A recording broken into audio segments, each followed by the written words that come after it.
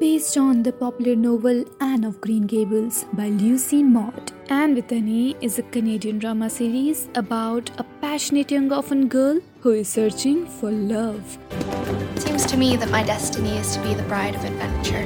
and a place in the world. Who is Anne with an E?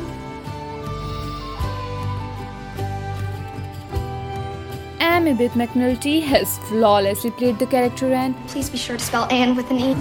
Anne with an E, and gave us a strong female lead, inspiring us all to be true to ourselves.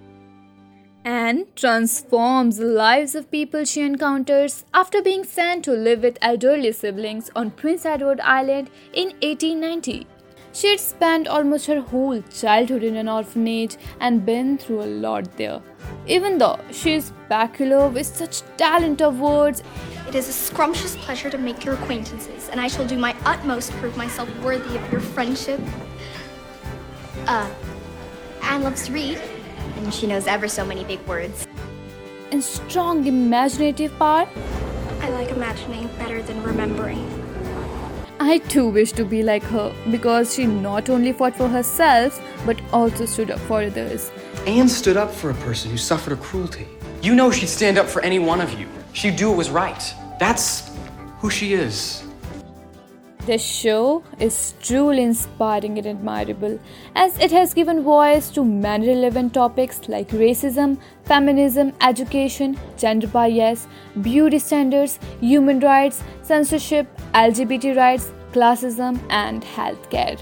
Nowadays, it's quite rare to have a kind of show covering all these important issues, and this is the reason why Anne with an E is so much engaging and has taken over the hearts of audience.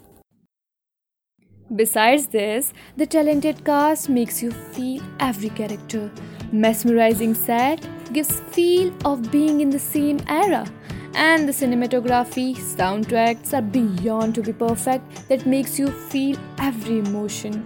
So if you still haven't watched the series, then you are missing out something really great. Even though the show has gathered millions of fans and admirers, it was heartbreaking to hear that the show was being cancelled. I'm in the depths of despair.